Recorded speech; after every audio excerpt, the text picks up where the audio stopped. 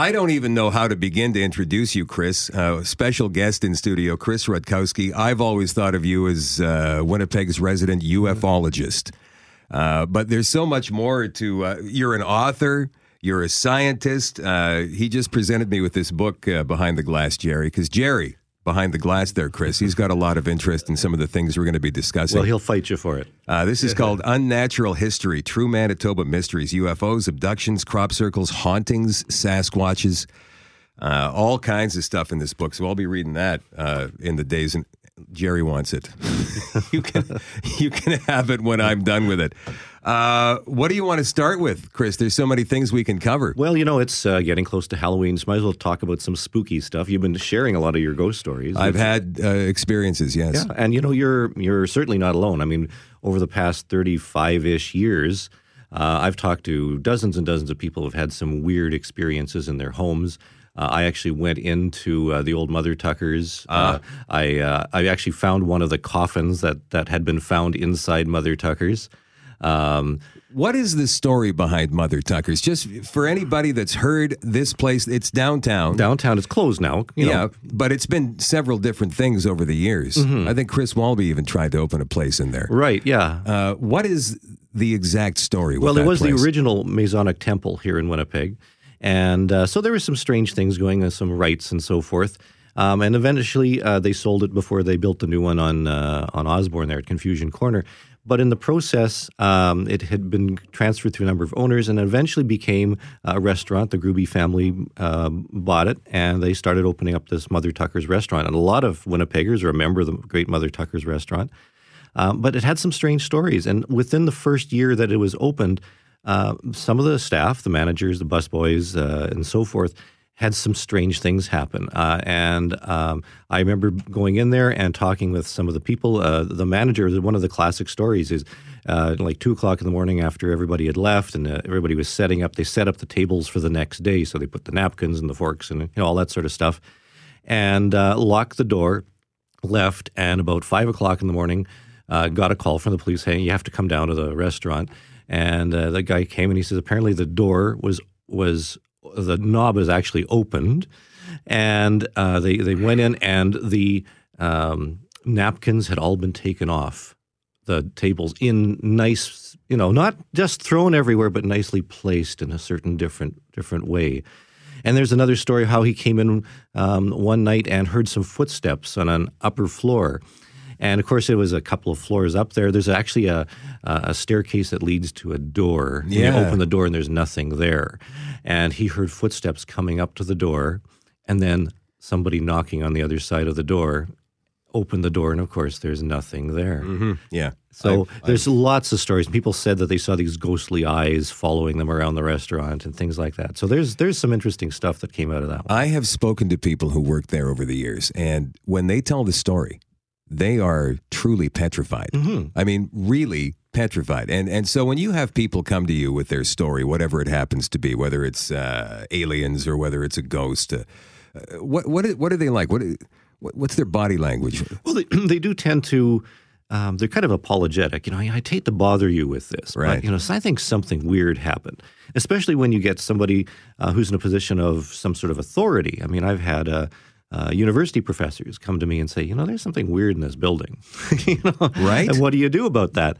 Because they don't want to embarrass themselves. They don't want to embarrass themselves. Now, I mean, you can psychologically think, okay, there's something, maybe it's a door and I'm sensitive right now and the wind's blowing and there's something strange that's making me think this is happening. But I've talked to people who've said they've ruled out everything possible, and they said, I'm sure I saw the figure of my grandmother, walking past the living room window or something like that. And then they get the phone call, you've heard the story, but where they find out that the grandmother had passed away in a different city or something like that. And you hear these all the time. You're a scientist. You know what? We have to take a break, but we'll come back and try and figure out from a scientific point of view if that's even a real thing that can happen. I know that you believe it is, and I want to hear what you have to say about it. With Winnipeg weirdologist, let's call him Chris Rutkowski, author, scientist. We're talking unexplained phenomena, I suppose. Yeah. And where were we at before the scientific explanation for these things? Are there scientific explanations? And the thing is that a scientist will look at a phenomenon and say, okay, is there an explanation for this? But let's study the data. And let's try and understand what people are saying. Are there explanations? And we start ruling out things. And even in the end where you say, I don't have an explanation, you don't, as a true scientist, you don't make the next jump and say, well, this is clearly a demonic something from the fifth dimension or something. Right. You don't go there. What you do is we say, we don't understand it, but let's continue to study it and talk with more people and get more data. And that's kind of the position where I'm at. I enjoy talking with people about this. I've sort of I started in a variety of fields, not just the hauntings and the ghosts, but the UFOs and the Sasquatch and all that sort of stuff. And I tend to more specialize in the UFO thing now. But there's a little bit of bleed over back and forth too, because when somebody sees a light moving over a graveyard outside of town, is that a UFO or is that a ghost? There's some relationship, or an orb, orb. People use the term orb to mean those things, and they're the same things to some people. How do you explain an orb in a photograph? Is it just a reflection of light? Well, yeah. As a matter of fact, most orb photographs just turn out to be dust and things like that.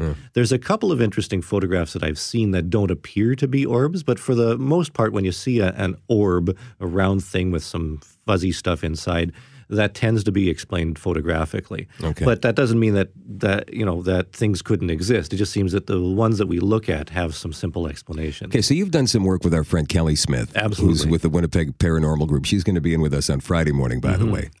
You go out to homes with her? You've done investigations with her? Actually, I've been out on some investigations with her in a few places. We were at Marlborough together, and I watched her and her group do some stuff. She does a lot of stuff with her group in a lot of places around Manitoba, and she's a wonderful person, has a really keen mind, and Yes. Looks at things analytically. And I used to do very much the same. I've been in seances in some homes that were said to be haunted. I've gone to Lower Fort Garry. I've gone out to St. Andrews, north of the city, where people would do this thing called widdershins, Yes. where you run around the church at midnight and supposedly look in the window and you can see your future, or you disappear.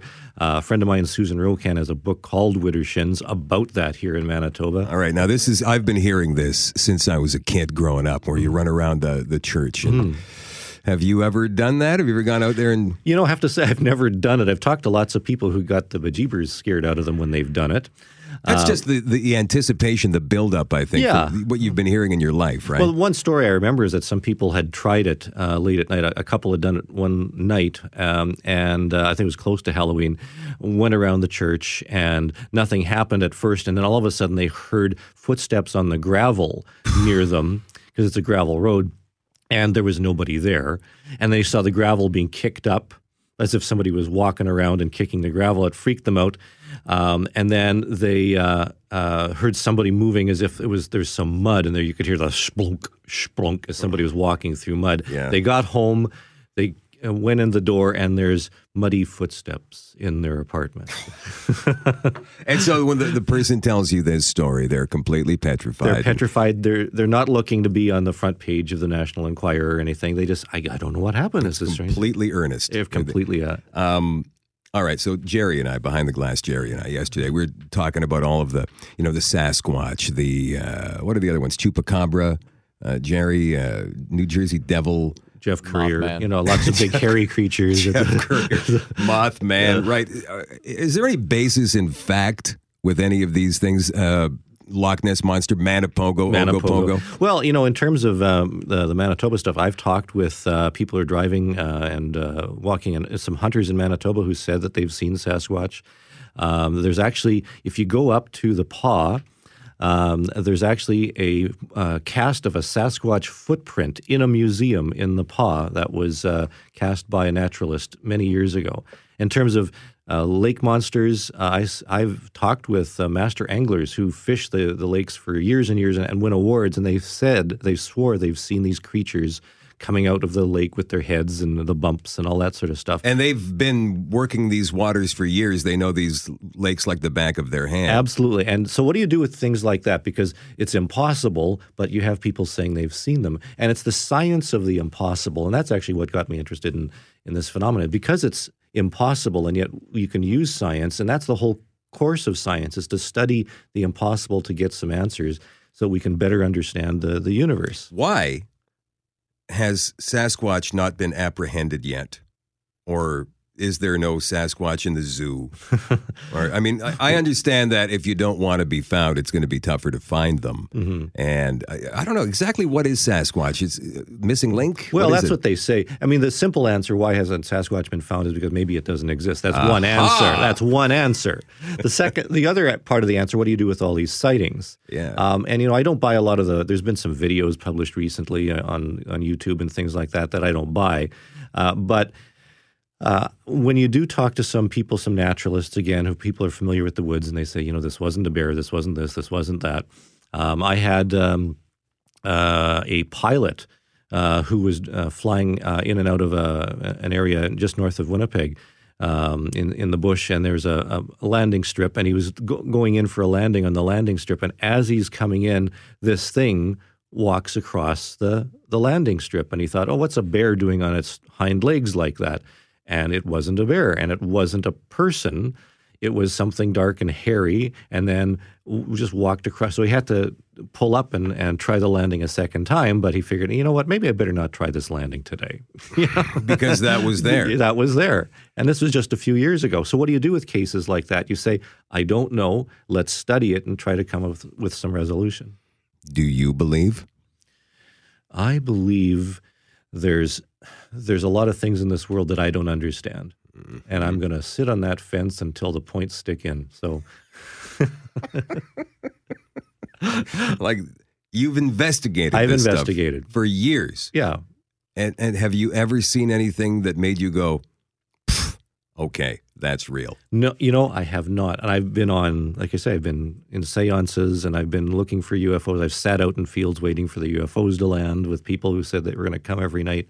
I've done a lot of things to see these things. Nothing has ever happened that impressed me enough to say, boy, you're right, that stuff is real. But I've talked with enough people, like I've talked with nurses and people who are professional who say that they've had alien abduction experiences. And, that's an entirely other conversation. But what do you do with cases like that where they say, I wasn't sleeping, I wasn't drunk, I didn't have bad anchovy pizzas for supper and all that sort of stuff. What do you do with cases like that? What are the biggest cases that we've heard of for years and years and years that have been debunked? That have been debunked? Yes, that aren't real. Well, there's a classic case that came up, if you talk about UFOs last year. We've got a minute, by the way. Okay. Well, last year somebody said that a UFO crashed up at Jackhead Reserve in northern Manitoba. Okay. And it went viral. You can still look on the internet and find this stuff. But it turns out it was just a hoax. It was just a hoax. So some are hoaxes. Some turn out to have simple explanations. UFOs often turn out to be, stars, planets, planes, all that sort of stuff. But there are many cases, and I'd say about, 3 or 4% of everything you hear has some basis in fact, and we can't explain them. It doesn't mean that there's, aliens from other dimensions and ghosts from other parallel universes intruding on our world that we can prove. What it does say is that there's some strange stuff out there, and a lot of it is outside the studio. I could have this conversation for years. Chris, thank you very much for coming in. Great. Totally appreciate it. Winnipeg's weirdologist, Chris Rutkowski. Unnatural History, True Manitoba Mysteries. This new book? That goes back a few years, but it's still around. Okay, cool. I'm going to read this. I'm looking forward. Jerry wants it next. Thanks, Chris. Okay.